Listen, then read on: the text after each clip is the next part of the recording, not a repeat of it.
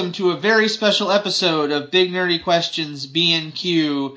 We have an amazing guest tonight, the one and only, the amazing author E.C. Ambrose. Welcome to Big Nerdy Headquarters.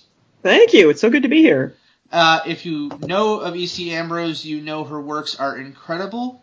She is most famous for the Alicia Barber novels, also known as the Dark Apostle series, which are amazing, and we'll get a little bit more into what they are in a little bit. We also have joining us for this episode, Matt. Hello again. And we have Ed.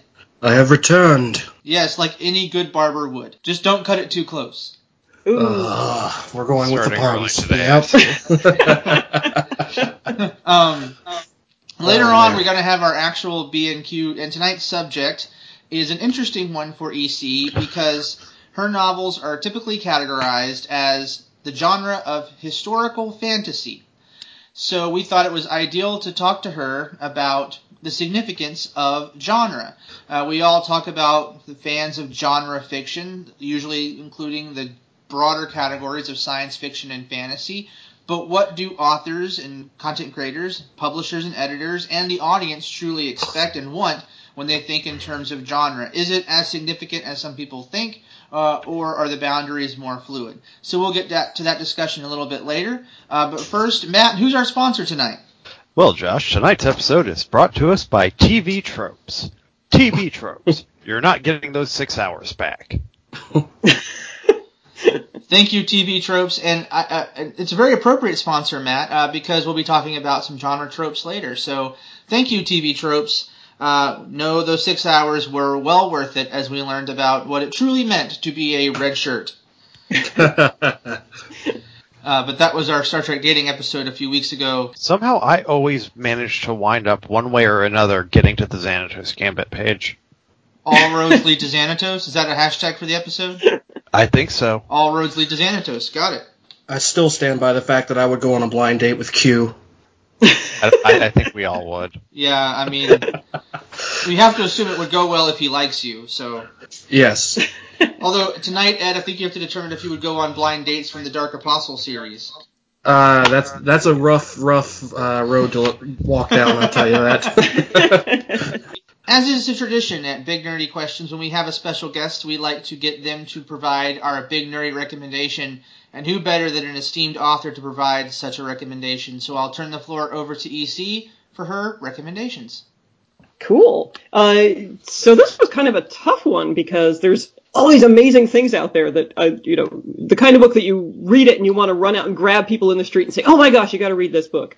So I read a couple of those actually as part of my World Fantasy Awards judging a couple of years back.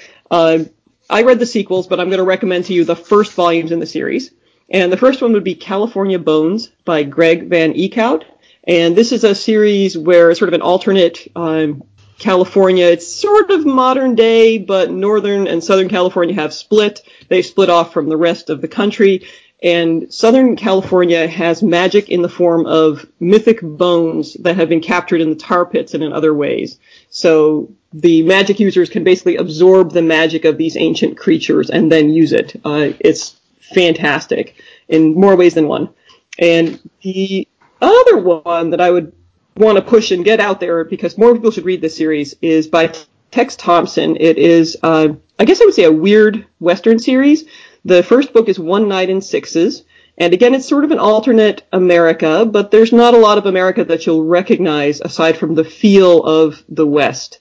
And this is a deeply human, beautifully moving, and very strange series. Especially, she does a great job with point of view, with sinking you into the perspectives of a wide variety of characters who are often at odds with each other. And that makes for a very rich environment for conflict and character, which, of course, I love. Thank you so much. Those two are great recommendations, and I'm sure our listeners who already love your works will be eager to jump on those recommendations that you've given us. So I believe I'm going to turn the floor over to Ed to talk to you for a good few minutes about your works. Ed, the floor is yours. Thank you, Josh. I'd like to say again, thank you for joining us tonight. I really appreciate it, and it's an honor for me to speak to somebody whose books I've read and enjoyed as much as yours. Thank you so much for the invitation. It's been great getting to know you over Facebook the last couple of years. That's how we initially met, and now here we are, together at last, in some strange way. Yeah. That is our podcast slogan, some strange way. That's the hashtag for the evening. Yes. I'll give you a little perspective here. I came across Alicia Barber. I was in a consignment store, and I was doing a lot of traveling for work, and I decided to get an audio book to listen to while I was driving around, and I was perusing those, and I came across Alicia Barber, and I just looked at it, and, I kind of read the back, seemed dark, and that's right up my alley. So I picked it up, and I listened to the audio version before I purchased the novel, and I absolutely loved it. Thank you. You have certainly given us some characters to love and hate in that series, and I'd invite you to talk to our listeners a little bit about the series to, give a first-hand accounting of it, maybe your inspiration and so on and so forth. Sure. So the Dark Apostle series was basically born out of research. I wanted to learn a little bit more about medieval surgery for one scene in a different book that I was writing. I wanted to make that book feel a little more realistic, even though it's secondary world fantasy. So I thought, well, it would be good to know a little bit more about how the protagonist's wounds get treated when he's brought in after being attacked by a tiger. So I started reading a little bit here and there. I started reading a couple of books, and then 10, and then 12, and then I had a shelf full of books about medieval surgery, and I thought, this has gone way too far. But for me, a book begins when I have a person in a place with a problem. So I'm doing all of this reading, and suddenly I had the visionary moment that started the book. And it's the character is standing framed in a sunlit door with blood dripping from his hands, and he's saying, "My God, I've killed them all." And I thought, who did he kill? And why? And what's going to happen next?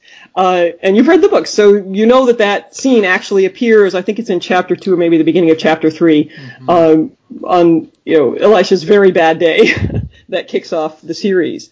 So it was kind of born from wondering about who these medical practitioners were during the 14th century and discovering the ways that they interacted. There's many layers of prejudice happening both within the medical profession and then all around the principal characters that it was really interesting to play with, and again, that rich territory for conflict that I enjoy so much.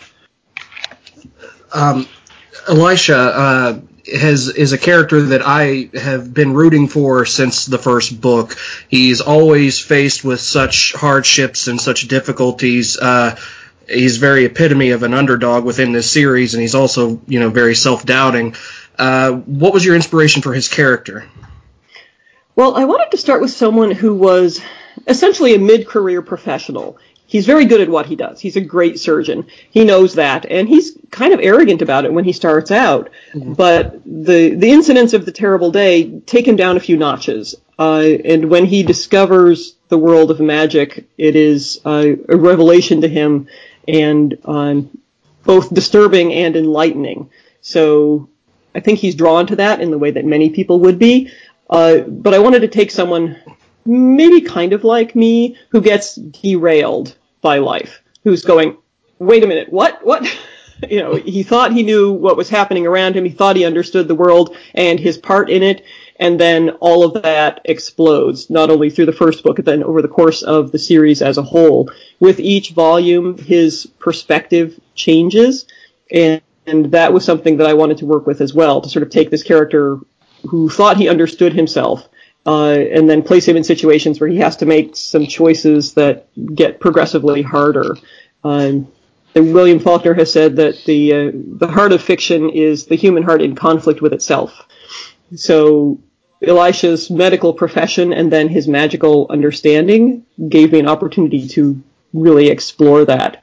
In terms of where he came from as a character, he was born like Athena, I guess, fully fleshed in my mind. Okay. I'm not sure what else to say about that. I really like the character, and I always tend to pull for the underdog, and he seems to always find himself in precarious situations, most notably because it's freshest in my mind in the fourth volume where he's in Germany in a different land trying to deal with all of these. I'm not going to spoil it too much, but he's dealing with all these issues, and he is basically a stranger in that land, and he's up against everything. Mm-hmm. I just love that kind of character, and it really speaks to me. And Josh, any questions on your end? Well, I was just going to say one of the things I really appreciate about this novel, or about this series in general, is the historical immersion. Matt and I are both trained historians, and it feels right. I have to compare it somewhat to reading The Pillars of the Earth by Ken Follett. The immersion into a medieval setting, medieval England, particularly in the first book, but changes later. I mean, yes, there's the magic part of it, but it feels completely historically accurate to the time period with the way you talk about class and smells, and you've created a world that is correct and in some ways, of course, different because of the fantasy novel. Another parallel I thought of is Neil Stephenson's The Baroque Age for a later time. And I think Stevenson is a little bit more verbose than you in his style, but the same sort of effect of the immersion. So how did you approach having to be so accurate to the historical time period? Because I really do appreciate that. I usually start with sort of general resources and secondary sources, sort of the books for the general reader. Look for the bits in there that I find most intriguing, and then I'm looking for the footnotes and the bibliographies. So drilling down through layers of research material to say, okay, well, where did they find this bit? And then finding, whenever I can, primary sources. There are some great descriptions of people ice skating on the Thames when it froze over using ox bones that they strapped to their feet.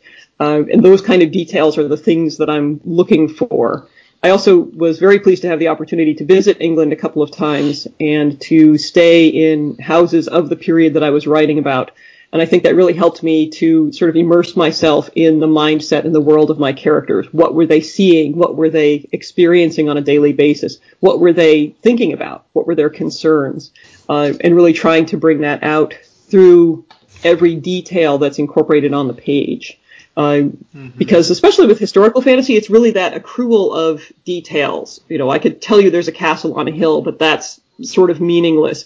If I tell you that someone was handcrafting the stones that go into that castle, now we're getting a little more realistic. And then when we get down to the level of the tools that he's using to do that and the stone dust in the air while he works, and suddenly you have a scene, you have characters, all five senses can be engaged. I mean, and a good example, maybe to make it visceral, no pun intended this time, is how you discuss the amputations and the other surgeries where there's no magic involved. It is gruesome, but completely and entirely accurate. But you don't go into, you're not brutal for brutality's sake.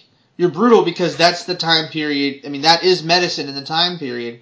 And Lord knows that oil treatment in the first volume would have been excruciating for anyone. And if you haven't read the book yet, just wait till you get there and you'll be screaming too. Came across that and it was like, my God, they're just finding more ways to torture these poor men after they've already been through battle. They've already been injured, grievously so.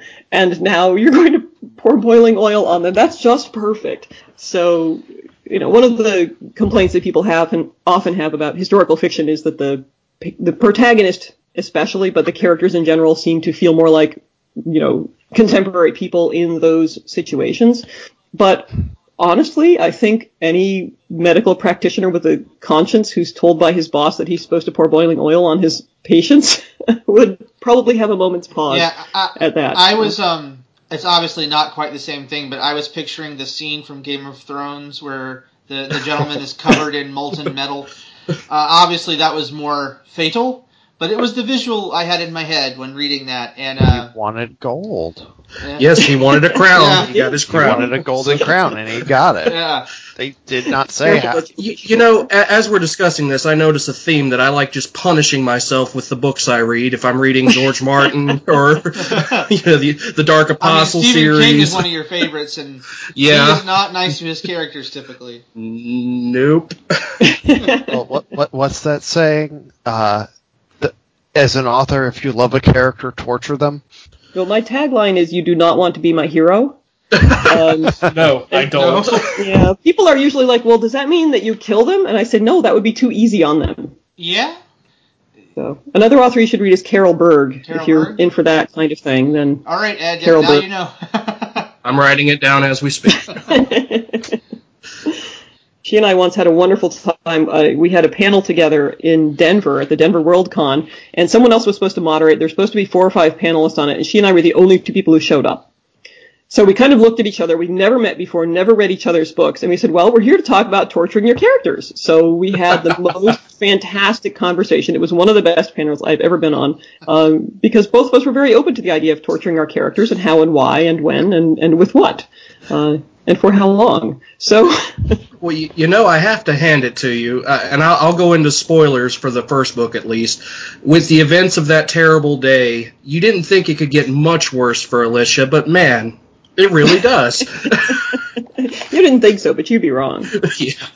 Wait till you read book 5, man. Oh gosh. Okay, yeah, I wanted to ask you. I know you finished it, and that's the last volume in the series, correct? Yes, it is. Okay. I think he needs a rest. Are you content with the ending? Are Well, you happy with the rest. way it? Are you happy with the way it turned out? You know, when I thought of the ending several years ago at this point, I thought, wow, that's perfect. That's really evil. And yet so in keeping with everything that's gone before that I'm super happy with it. I'm hoping that my editor is just as happy and that, happy in the sense of thinking, oh my God, what have you done? Yes. That's a great segue. Oh, sorry. Go ahead, Ed. Go ahead. I'll ramble on. So just go ahead. Well, that's a great segue into our more broader discussion of genre and what editors expect. And the first thing I wanted to ask about, specifically with your series, I really enjoy how people with magic abilities can communicate through elemental means. Mm-hmm. And I've seen other works of fantasy have some sort of secret communication between people of magic abilities, either in a different realm, or typically it's telepathy, just plain old telepathy. I was really interested that you chose to make the telepathy connected to the 4 classical elements. So was that a conscious decision to try to put your own spin on one of the tropes of the genre, or was it a natural fit for the series? Originally, the series was actually much more invested in the 4 elements, because they were sort of key to both the understanding of magic and magical principles. I did research historical magic as well and historical understandings of magic, so that informed my magic system and how it gets used a good deal. And of course, they also underpinned a lot of the understandings of just how the world worked, the natural laws of the time, if you will. And in one of the versions that I developed for the overall story arc, Elisha is referred to as the hero of 5 deaths, and he undergoes an execution by each of the elements. Oh man! Wow. So, it ended up getting changed a good deal as I worked with my editor to develop a larger, broader story arc. And some of those elements slipped away, but I'm pleased to see that there's enough sneaking through that the keen-eyed reader will notice. Well, I really did appreciate it. I thought, of course, it makes perfect sense because a medieval scientist or a medieval magician would think in terms of those elements because of the predominance of Aristotelian thought. So well played, I guess is what I'm saying. The process of affinity that you use in the story, the scene that just sticks out in my mind the most is when Elisha stopped all of the arrows in the battle in the first novel, and how awesome that was. And when he says contact, that's awesome to me. Because I watch a lot of anime and I read a lot of things, but when a character does that, okay, I'm going to call out my, battle slogan or whatever, contact, that's pretty cool. But I thought that was just a great scene where he stepped into the field of death and then turned all the arrows into, what was it, rain, I believe? Yes. Yep. Okay, that was awesome. The rain is falling like arrows. The arrows are falling like rain. He makes the connection. I much prefer that to the night arrows of Michael Crichton's timeline, but that's another story. Oh. I've not read that book, and I'd like to. Just so for context, in that novel and in the film, the armies are fighting using flaming arrows at night. The commander ominously says, "Prepare the night arrows," which are simply arrows that are not lit. So regular arrows, got it. Yes. The night arrows. Prepare the stealth arrows. Yes, exactly. Not nearly as impressive as converting them to rain. One of the challenges of developing a structured magical system is always, how do I find new ways to use this, and what kinds of potential does it have? So it's always fun when I come across something like that and I think, oh, this could work. So I'm glad to hear that it did. Well, and honestly, all three of us are a bit of gamers, and I would love a role-playing game set in your world where you could specialize in one of the 4 elements for your magic tree and have those skills associated with it. And you could be a medic, of course, and follow Elisha's path. But the story would be the same as your plot overall, but the side quests helping different people in villages and magic and science, that would be amazing, especially in VR. So, hey, I know we have a few game designers who listen to this show. If you're listening, contact EC, because this could be the American equivalent of the Witcher series full out. So this has potential. That would be a blast. You said RPG, and I'm sitting here thinking pen and paper, and I'm like, with the right homebrew, you could actually do this with the Dungeons and Dragons system. Yeah, you could. Yeah. I would get a lot of seeds and start thinking of what they should be. Yeah. Start breaking the rules already. No, just as a brief aside, you were talking about The Witcher. If you've never read the novels, those are actually pretty good too. I've read the first 2 collections of short stories. I haven't read any of the novels proper yet, but they're good. Yeah, so it's from more fantasy now. EC, I'm interested. You served on the Fantasy Awards. You speak with other fantasy authors. What, in your mind, delineates a work of fantasy from other kinds of fiction? Oh, man. he's just bringing out the big guns right away. Right off the bat. Fantasy is invested in an exploration of the human potential in ways that may not be available with our understanding of natural laws. Did that help? Probably not much. No, that's really profound, actually. It's not always magic, but we usually associate fantasy with magic, and most fantasy novels do contain magic, but not all of them. But they almost always contain that sense that we're discovering something more about people and about the interactions and what is within us and what is among us as a race, I guess. Sometimes in cooperation or collision with other kinds of races, sometimes magical races, sometimes different types of people in the same world. But I think that's where fantasy really comes from, is the sense of discovering humanity, even when the humanity we're discovering is maybe through the eyes of a dragon. That's a fantastic answer. No pun intended, because fantasy is the fantastic. But Matt, I do want to have you chime in here, because I think some of our listeners may be thinking, well, what about elves and things like that? So, Matt, will you please quickly delineate high fantasy from standard fantasy? Are we also going to talk about the difference between sci-fi and fantasy? Yeah. Okay. So, Josh, you and I both are formally trained as librarians. We've both actually gone through the library school and done all that fancy stuff. Yes, classification is our cup of tea. So we make this.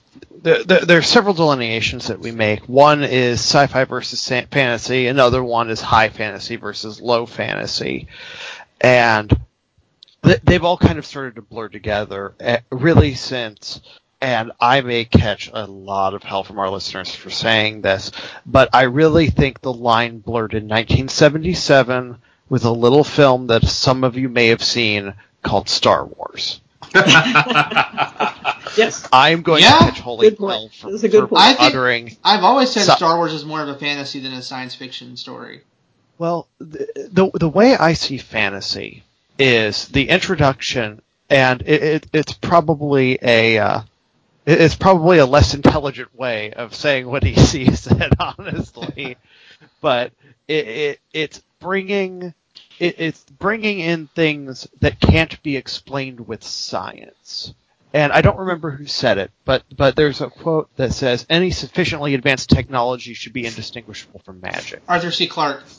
Yep. There's and I think that's what makes the delineation for me between science fiction and fantasy is, do we understand the mechanics of what is happening? If we understand the mechanics, it's science fiction. If we don't understand the mechanics, it's fantasy. And that's why we get like Star Wars being a mix of the two, because we understand the technology of the blasters and the starships, but we have the mystical power of the Force, and depending on your interpretation and which of the Star Wars universes you follow, there are lightsabers that actually require the Force to be activated. Mm-hmm. So there's a bit of a fantasy element to that too. So it becomes a sort of talisman in a way. Right. So, we get those blurring together there. But then we have the low fantasy, high fantasy delineation. And high fantasy is generally magic and dragons and, the really out there, think Lord of the Rings kind of thing going on. Skyrim is another good example. Yes, Skyrim is a great example of high fantasy.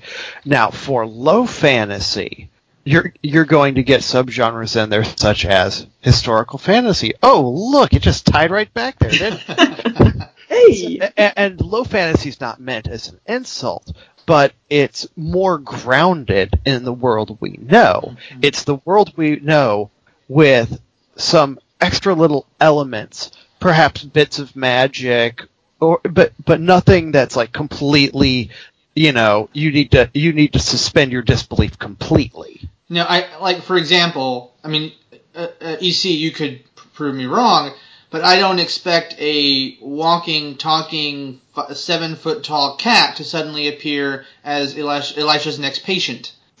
Okay. It'd be entertaining, but I don't think that's going to happen. Whereas in something like Tolkien, where you have certain races, probably more so in a newer kind of high fantasy that expands beyond the Tolkien-type races, who knows? Yeah, I think a large element of genre is the contract with the reader, which is essentially the terms on which I'm delivering the story experience.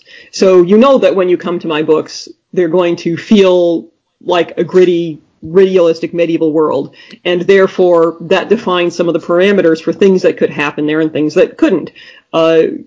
You're pretty sure that there aren't any fantasy creatures. There is magic, but you also know a little bit about the parameters on that. So you understand the guidelines under which this world is created and under which the story will take place. And that's the contract that essentially we've signed together when you start reading my books. So the contract might establish at the beginning that there could be dragons, or there could be elves, or you will discover strange things on the next continent, things you've never seen or heard of before. And that's a different kind of contract. And the author of the book violates that contract at their peril. I was just about to ask you about, I don't know where I've heard the phrase, but fiction has no rules aside from what the author imposes upon him or herself. But once those rules are imposed, you have to stick to them. I'm butchering the quote, but I've heard something like that before. To go to science fiction for a second, I know from that point of view, if an author at the beginning of the book or the film says, there is no faster than light travel in this series ever, it's a scientific impossibility, we're never going to go there, I'm a little perturbed if the climax involves breaking that rule to suddenly travel faster than light, especially if there's no indication that it's ever going to happen. There's completely impossible. I'm fine with bending the rules and breaking the rules if it makes sense within the storyline. But like you said, it's a contract with the reader that you've set the groundwork for certain expectations, and twists are amazing. I love a twist, especially in the vein of like a Maupassant, where you have the original twist, King of the Twist, but that's different from going to a realm that is completely devoid of what you're expecting it to be. So, on the other hand, I wanted to ask you, EC, with that sort of contract, is there a similar contract as an author with the publisher and the editor, that they expect that your novels are going to have these same elements? And if you came to them and saying, oh, well, this novel's about a dragon named Steve, and he happens to be going to high school, and oh, by the way, his best friend is on the starship Voyager, what would they say to something like, I feel like they would say, are you sure about that? Yeah, that seems pretty unlikely. It's definitely one of the big considerations, because when you deliver a book to the editor, they have to think, how do I sell this? How do I offer this to readers? And how do I help this book to find its ideal readership? So who is the readership for high school dragons with spaceships? I would read it. But it becomes very hard. It becomes hard for the marketing department. It becomes hard to figure out what do you put on the cover so that the right reader identifies it and goes, oh yeah, I'm going to really love that book. Usually the easier it is to define the book, the easier it is to point to an audience and say, these people, this is a book that's going to appeal to fans of The Wheel of Time. And those fans will say, oh, cool, there's another book that I'm going to love. But if you say, this is a book that's going to appeal to fans of The Wheel of Time who are really into science fiction with rivets, you got a much smaller audience. It's like a Venn diagram, and you keep lowering what part of the Venn diagram is covered. If your Venn diagram has 8 circles, you're in trouble. There you go. There's your pull quote for the day. Yes. So when I was trying to sell this series, I was super excited about it. I thought, this is, I love this book. I need this book to get out to readers. People that I talked to about it were excited, but it's just enough off of the beaten track that I would send it to an editor, and they would say, wow, I really enjoyed this, but I don't know how to sell it. And it wasn't until I hadn't hit the editor who ended up buying it who said, oh, this is kind of like Naomi Novik. And of course, she was already a success. So when he talked to the marketing people, when he talked to the publisher and said, can I buy this book? He could point to someone else who was doing something similar and say, look, she's already sort of plowing this road. She's developing a market for this kind of historical fantasy crossover. I think we can follow in that direction. And then the publisher was happy, but without knowing how to sell the book, it's very hard for them to buy it. So there has to be a proven audience for the subgenre for them to want to take a chance. Yeah, and it's interesting watching them develop. So the project I'm working on now is called Drake Master, and it's an epic historical fantasy set in China during the Mongol invasion. Love Mongols, fascinated by the history of China, oodles more research. And while I was working on this book, Elizabeth Bear came out with her, I'm going to probably mess up the titles, Shattered Pillars series, which are set in Mongolia. And her world is quite different from the world that I am developing. But she sort of sent out a plea for a bunch of us to read the book and get excited about it, because her publisher had basically said, well, we're publishing this because you're Elizabeth Bear, and everybody knows you and everybody loves you, but we're just not sure that a book set in this sort of quasi-historical Asia is going to sell. And I think this series did pretty well. Now, of course, several years later, we have Ken Liu with his Dandelion Throne? The Grace of Kings was the first book. And he actually coined the term silk punk. So suddenly we have something to point to, and we can say, look, it's a subgenre. It's a thing. People want it. People will buy it. And therefore you can publish more of it. Instead of just saying, oh, here is the one Chinese fantasy that can be published this year. Sorry, we're done with that. Saying that there's a growing readership for these kinds of books is immensely helpful in terms of marketing. So, just as a question, kind of from a librarian to an author, do you think that it's easier or harder to make the argument to get your book to market by operating in a subgenre instead of just in the, like, going straight full, like, Lord of the Rings style, high fantasy? Do you think that makes it easier or harder to get a book to market? It's probably a bit harder just because it's not quite as easy to point to the spot on the shelf or point to that readership that you're hoping for. What the publishers will tell you is that they're looking for something that's the same but different. They want the same thing they published last year that sold really well, just different enough that the same readers will get excited about it but won't feel like it's a carbon copy. So they're constantly on the lookout for something that will fit in the vein of stuff that they've already marketed, stuff that's already doing well. And so from that perspective, it can be a little bit harder to find your way in if you have a book that's sort of one step to the side. On the other hand, if you can define that difference and say, here's what I'm doing that makes this work stand out in the market, that becomes a hook in a different way, but probably a hook to a smaller readership. But on the other hand, on the gripping hand, as we might say, there's a sense that a lot of readers are hungry for something that's new.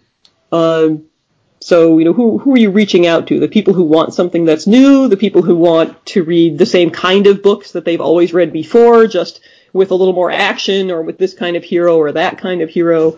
It can be hard to negotiate that marketplace for sure. Do you think subgenres popularity go in cycles? Because I'm thinking particularly dystopian fantasy several years ago was the thing. I mean, you had Suzanne Collins in that space. It was coming in the Tales of the Handmaid's Tale. You've got several other, the Maze Runner, especially in teen fiction, but also more generally, dystopian fantasy was the genre. And now it seems like they're still coming out with dystopian fantasy, but a lot less. So I'm wondering, are editors and publishers hoping to find, if something is hot, like say that Silkpunk becomes the next trend for 2019, are they suddenly going to have authors be like, please send us manuscripts in the Silkpunk genre? Probably they will. The trouble is the publishing cycle runs 12 to 18 months in advance. So the books that are coming out this year were bought last year and so on, sort of down the line. And when something starts to bubble up out of the marketplace and there seems to be a lot of enthusiasm for it, the publishers go nuts buying up all of the things that they possibly can. When I was marketing Elisha Barber, the big thing was urban fantasy. Everybody wanted urban fantasy, and I kept trying to convince them, well, it is urban fantasy, it's just that the herb is medieval London. They weren't really going for that for whatever reason. But you could go, as a traditional fantasy reader, I would go to the bookstore and get frustrated because everything on the shelf would be sexy werewolves and vampires. And it's like, okay, I get it, it's selling, but there's people who don't read that. No. At all. At all. And it felt like we weren't being recognized by the market anymore. And of course what happened is this huge glut of urban fantasy novels, some of which were beautiful, original, and striking, and those authors have gone on to have successful careers and maybe are still publishing, in fact, those same series, and a number of them that just completely tanked because they were trying to fill that urgent need in the population to read those kinds of books. And I think they sort of neglected the rest of the marketplace for a while, but chances are somebody's going to come up with the next cool iteration of urban fantasy, and suddenly there will be a craze for it again. Somebody will say, oh, wow, that's the big thing now. Let's all glom on. So one can hope that the glomming won't be quite so vigorous and there will still be room in the market for other kinds of books. Because I think you're right. Audiences, yes, there are certain subgenres like, ooh, I want more of this. But as a person who loves science fiction and fantasy works, if it's good science fiction and fantasy, I don't really care what subgenre it's in. I'm just really happy to have that work, to read it or to view it and to absorb what the author has given me. So, but maybe I'm more genre agnostic than what the editors think is out there. Yeah. The marketing departments are definitely driven by the notion that they can define a particular genre readership and then go after it, and that readers don't move around as much. And yet I think many readers are like you. When they get something new, they get something exciting, and then they're going to pass it off to their friend and say, yeah, I know usually you read high fantasy, but here's this weird Western thing that really you got to try it, because this is awesome. Exactly. Yeah. For me as a reader, I always feel like it's not so much the subgenre for me, but I lean towards sci-fi over fantasy, but I really just look for things that are really heavy on character development. And if I can find something that's well written with strong character development, and it's just not like oh, sexy vampire guy does creepy stuff and wins, and that creeps me out.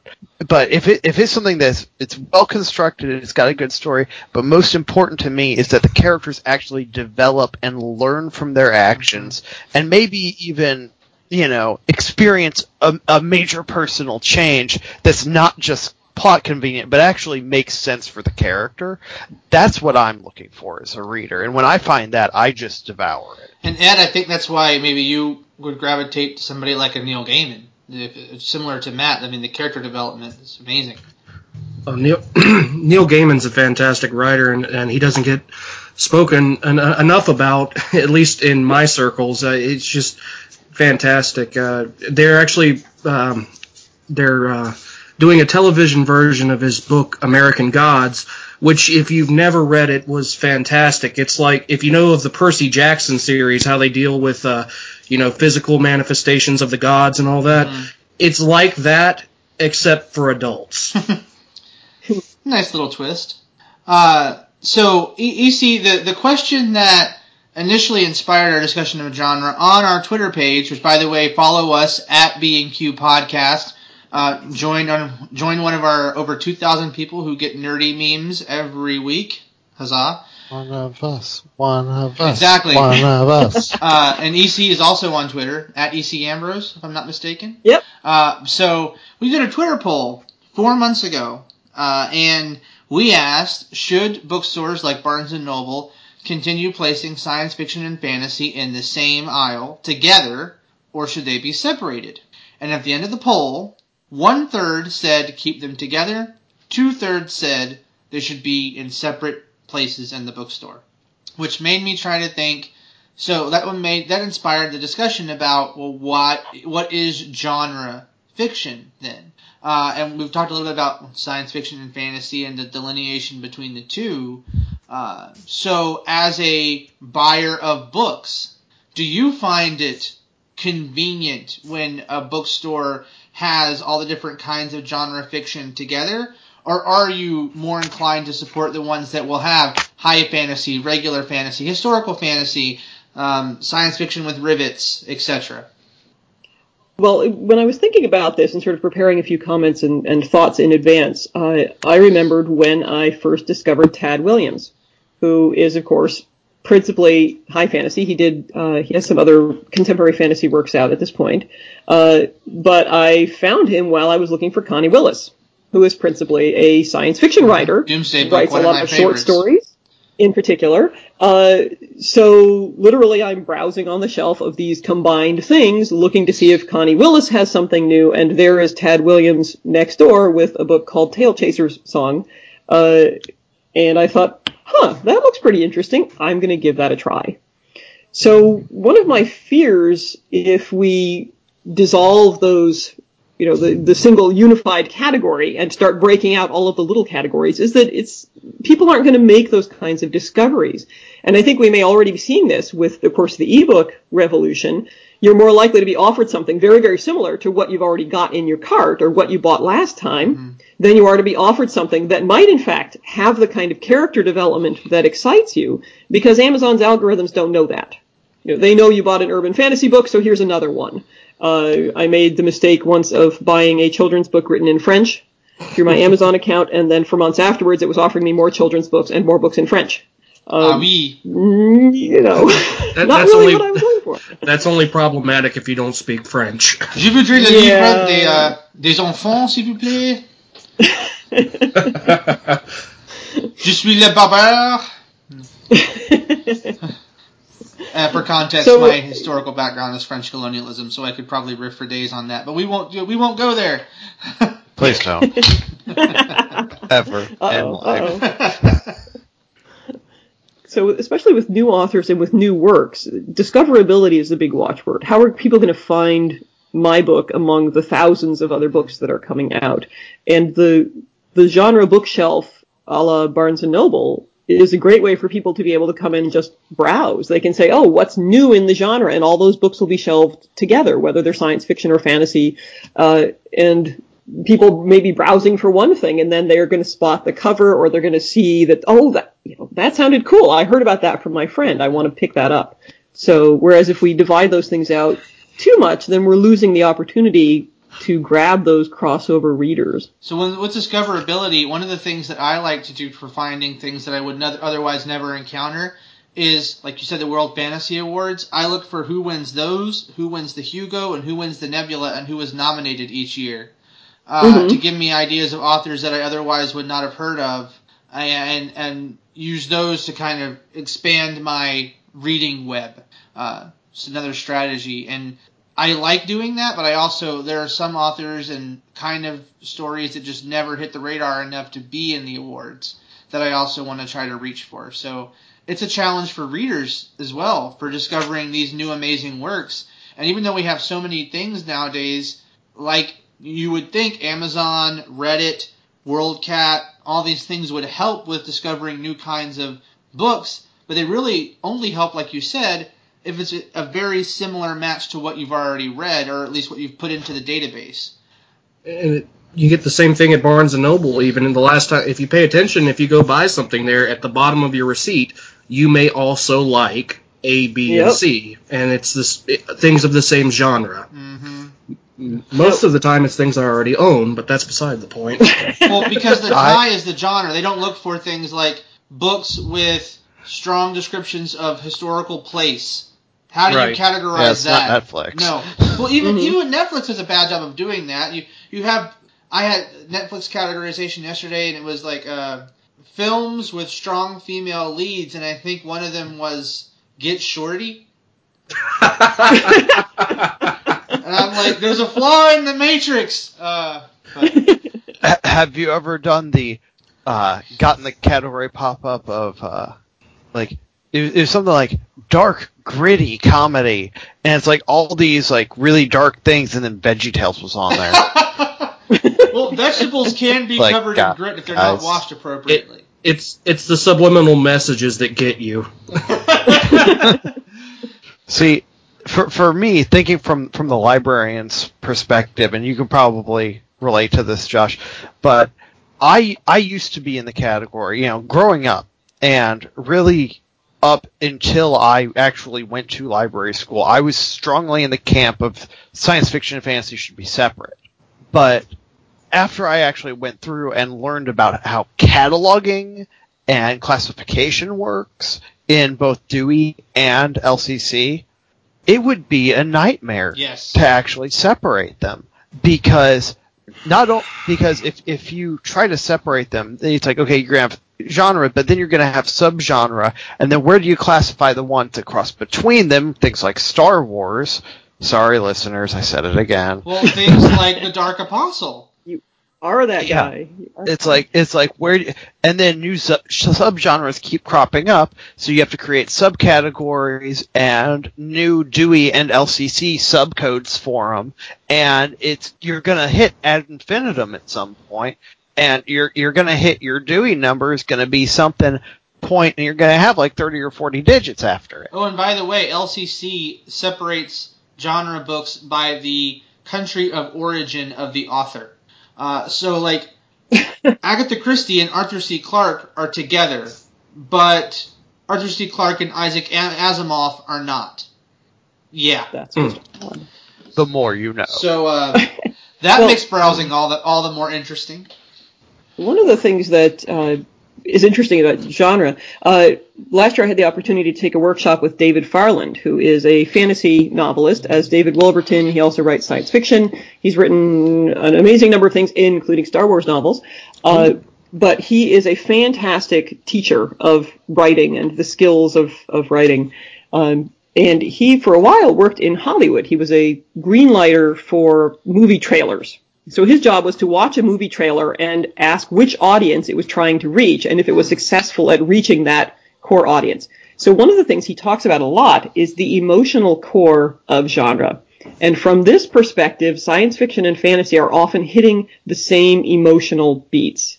They are both reaching for a sense of wonder, a sense of awe about the world, and discovering new things. From that perspective, it makes perfect sense to have them together, and it makes perfect sense that readers would love science fiction and fantasy both, because they can have that sense of entering into a new world and finding something there that they never imagined. But nevertheless, like you said earlier, both science fiction and fantasy, once you've entered that world, provides you with the best window into what it means to be human. Mm-hmm. We're never as far from it as we think we are. No, I mean, I love the stories that truly, as far-reaching as they can be, make you think, well, this is a window to humanity. And I'll bring in the other Star franchise, Matt. Of course I will, because I'm the Trekker of the panel.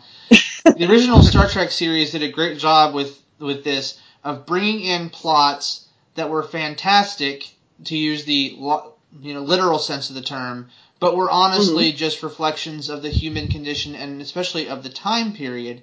For example, there's the story where two men are trying to kill each other because one's painted white on his left side and black on his right, and the other is the reverse. And they have to annihilate each other, and of course that episode was written in the heights of the civil rights movement. So fantasy and science fiction really give you a window into that. And for example, I don't know if this was intended, but in reading the first novel of your series, EC, the communication between the various people who have magic abilities, without the other classes or without the doctors and the officers knowing about it, I felt it was like refugees communicating in a different language in a new society where they couldn't talk. It was almost like these people who are so discriminated against for other things have this way to communicate and keep the faith with each other, keep the hope alive. And I really felt it was a great way to subvert class, a great way to subvert the rigidity of society, to help these people who otherwise wouldn't have a voice. I mean, it's the contrast between Elisha having to kowtow to the surgeons, the actual surgeons, but then having the ability to go talk to Bridget and the other characters in a completely free form. That I felt was so equivalent to what perhaps a domestic servant would feel today, not able to speak up, and then they get a chance to go speak their mind with other like people. So again, it's just one example, but I feel like you really were able to show a window to our condition through looking at medieval barbers and magic. Thank you. I don't know who was there, but I really it was one saw it.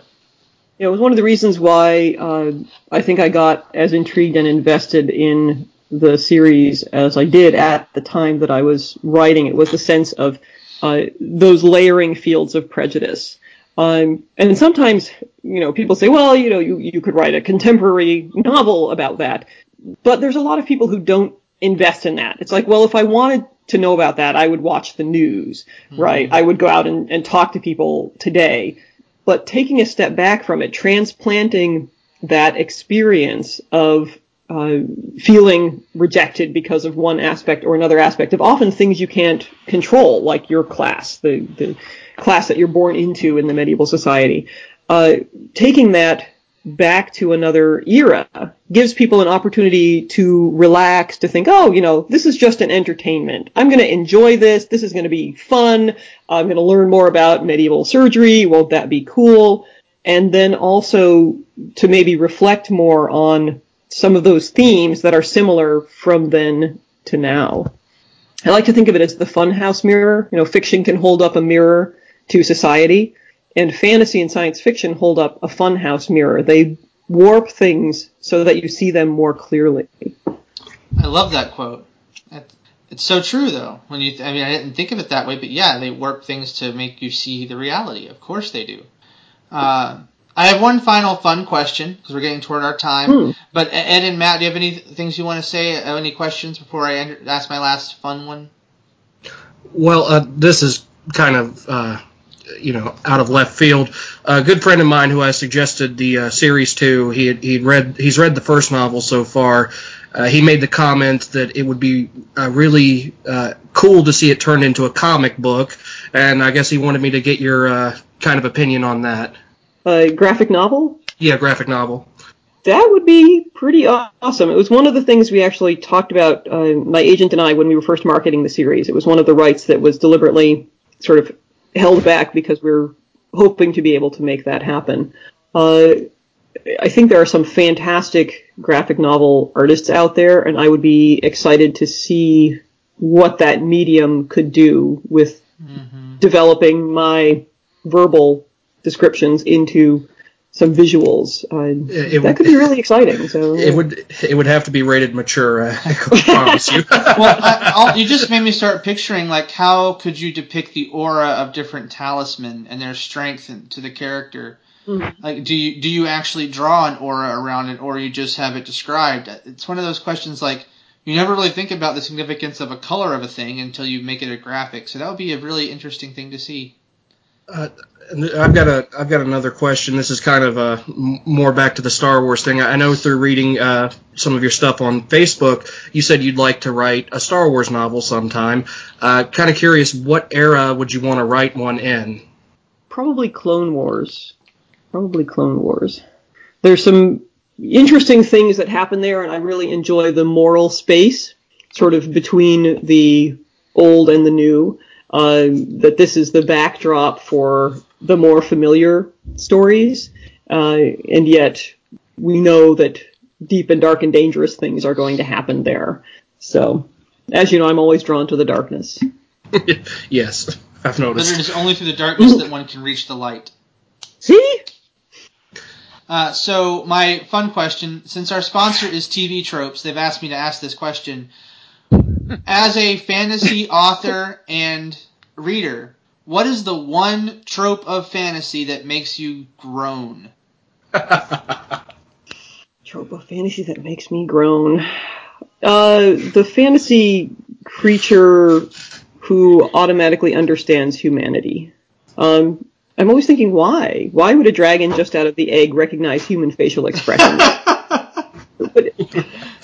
Why is that? And yet, I understand that as authors and readers, we want to be able to relate to the fantasy creatures, but I think they should be more fantastic. And it should take them a while to figure out how to relate to people, because they're not us. And they're probably not like us, and they don't think like us, and they might want to eat us. The same problem applies to aliens in science fiction. I mean, yes. So often, how many times has in both literature and in cinema, somebody met a new alien race and automatically they understand not just human physiology, but human psychology, which I don't even understand human psychology, and I am one. So I really think that the first thing a dragon would figure out about humans out of the egg is that we're crunchy. Yeah. Yeah. They'd probably be a lot like, puppies. They would go around and just bite things to see what they taste like. Okay, now I want a novel where someone has a dragon that is in fact treated like a puppy. In A Song of Ice and Fire, they don't really rely on that trope, and I think that's kind of interesting. With the exception of Daenerys, the dragons just try to eat everybody, so, True. I thought that's what I like about Martin, is because his is... You get the rug pulled out from under you really early in that series. Ned Stark's the hero. He's going to be the one to do this, beheaded. I'm like, okay, that's where we're going with this then. Let's do this. That's where we're headed. Oh. And in case just in case our guest hasn't figured it out yet, we do not avoid spoilers or puns on this show. I've actually pulled my punches a little bit on her series because I want people to experience. Yeah, but necromancers. Oh my God, necromancers. Oh boy. Not that there is nothing inherently wrong with necromancers. The guys just want to raise a family in peace. Ooh, there's a future B&Q. Who's more powerful? Who's more powerful, necromancers or neuromancers? Ooh, that's interesting. Yeah. Maybe we'll get there. Totally go. Go ahead, DC. I think you should totally go for that. That'd be interesting. I'll be very curious. I do want to say that the dragon trope, doesn't it go all the way back to Beowulf, though? I mean, wasn't there a dragon in there who was hoarding gold? Which that's one of the tropes that annoys me. Why would a dragon need gold? It's like, what does God need with a starship? What does a dragon need with gold? I mean, and Tolkien did it too. MacGuffin. But why? Why would a dragon Because the want dwarf. gold? Step Because away there had- from the MacGuffin. Because there had to be a reason for the dwarves to go back. They needed the gold. They should have just wanted to dig a diggy hole. Exactly. Oh. See? Yeah, man. Do Or it for possibly work's sake. because- No. And we've gotten possibly dangerous. because the inspiration for dragons was the Protoceratops fossils that were found in Mongolia and China, and they are often an indicator of where to find other kinds of minerals. Wow. Interesting. The more you know. We're going to have to put that rainbow through twice. So what you're You know, saying we is the Great Wall was actually We're built to getting straight keep up out educational. Mongolian dragons. Yep. You know, on this episode, I feel like we should have had an alternate reality where we could have had LeVar Burton on here as well, just for the Reading Rainbow perspective. That would be awesome. I think don't think EC's books are a little bit too mature for his audience. Well, yeah. Come on, kids! Let's go find out about amputation ligatures. Well, you know, Stephen King once wrote a book for his daughter. It was called Eyes of the Dragon. It's still not very children appropriate. I will have That's you know. It is that kind of a when children's I book, but a was- horribly perverted one. But anyway. Oh my lord! The trailer for that new movie, I got so excited. But that's beside the point. Yeah.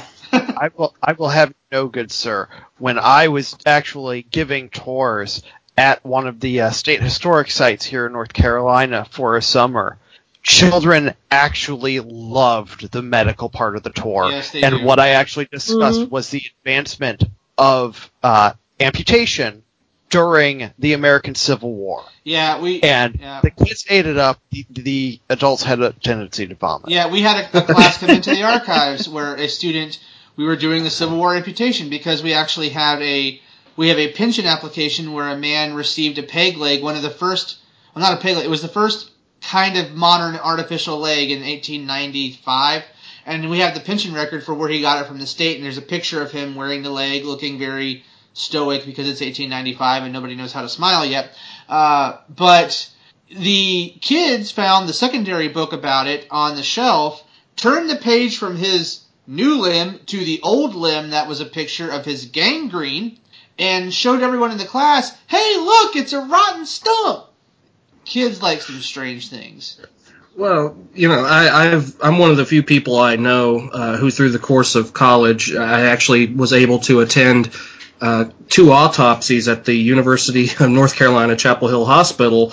So, you know, these horror movies don't really do it for me anymore so much if you've actually seen the insides of a human being. Yeah, I haven't, so they still do for me. But I'm more able to handle historical violence than current violence. It's strange. Like, I can handle the violence in your book, EC, because it's medieval. I can handle the violence of a World War I trench because it's one of the things I've researched. But I get a paper cut, and I'm woozy. So here's the real downer, right? So torture is, of course, one of the things I researched for these books. And I got a fantastic book about torture devices. Fascinating, disturbing, and almost all of the examples in the book were contemporary. And that was really depressing. Oh, God. It's like, we shouldn't be doing this to each other anymore. Just, you know. Which is why I we was still expecting- need fantasy and sci-fi to put a window to our reality. There you go. You're getting close to that 1984 reference again, sir. Well, that was Fahrenheit 451. A few weeks ago, for I'm context, sorry. I got... I went on a bit of a mini rant a few weeks ago where I described our current dearth of facts and alternative reality, and I said we basically have achieved Fahrenheit 451 status, where instead of burning books, we have a pyromania against fact. So it's become sort of an urban legend amongst B&Q listeners now. But I stand by my words, which is why we need people like EC to give us a picture as to what really needs to happen in our society. So Necromancers for everyone. Necromancer 2020? I'm down for it. Yeah, Why vote for the yeah. lesser evil? Argo Bargle. Bring out your dead. Oh wait, that's Monty Python. I'm not dead yet. Don't listen to him. Monty Python I feel- and the Holy Hand Grenade meets Elisha Barber in no. Oh my god. Uh-oh. A comedy with Elisha, and it would be really funny. You know, you should write a short story where Elisha has just the best day ever and nothing bad happens to him. Nobody got hurt. Nobody. Just this once. Everybody lives. And there's the Doctor Who reference. I was Booyah. gonna say, the And you- Doctor dances. Yes. And that's And why you Christopher know- Eccleston is better than David Tennant. I'll fight you on it. Oh, he's awesome. Yes. And you know, through the whole thing, everybody's going to be like, when is the shoe going to Okay. drop? Eccleston. Right. the They'll main- be like all turning right. the last page going, hey. That's another question we can ask to kind of close it up. EC, if they were to make a Hollywood production of your book, and you could cast anyone, past or present, as Elisha Barber, who do you cast? Past or present. Don't torture Sean Bean again, please.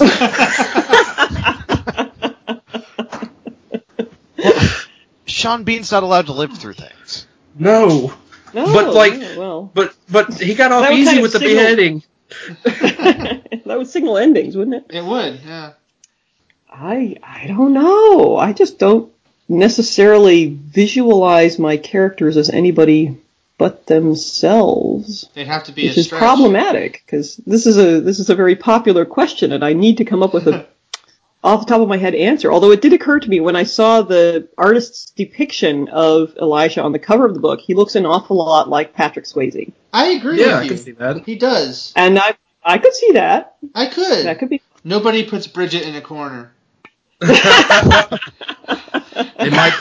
They might put her in a coma. Oh, spoilers. Oh! And then what? Jerry And then what Orbach is Lucius. What? No. Okay, I have to ask you. Bridget's a piece of work. Where did you get her from? Oh, she's a blast. She is a blast. The part of where I come from when I'm developing characters is that I want to make sure they each have their own individual perspective and drive. So she's this extraordinarily driven person. She knows what she wants and she's going to go after it. And as long as Elisha's going to go there with her, then she's happy with him. And the minute she thinks maybe he won't, it becomes a problem. But developing those kinds of characters who are sort of single-mindedly in pursuit of goal, yeah, she's perhaps the negative aspects of my own ambition coming out to play. So, Saying, you know, if I'm going after that thing, I am going after it with both hands and every weapon I can come up with. and on that note, EC, thank you so much for coming on our show today. We truly appreciate it. Thanks for having me. I had a great time. And maybe I'd like to invite you to give us our perspective. One of the things we're doing this season is we're compiling the Mount Rushmore of nerd life.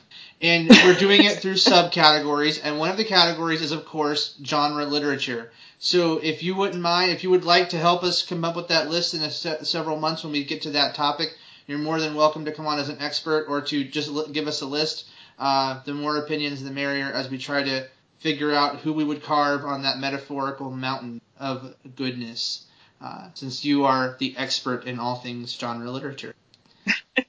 Thank you. That sounds like fun. Wonderful. So I want to thank you again, EC, and all listeners. Shop. Please buy the book. Do you get more residuals if it's a print versus Amazon, so we can direct people the right way?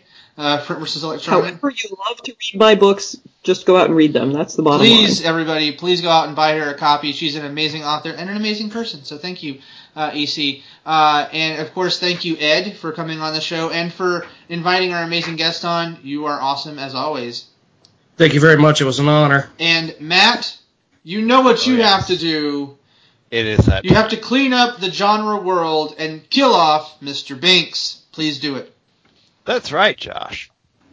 Well, this week, tired of being maligned for so long, Jar Jar wished upon a star to become a great hero, only to wake up the next morning locked in a room with E.C. Ambrose, George R.R. Martin, and a typewriter.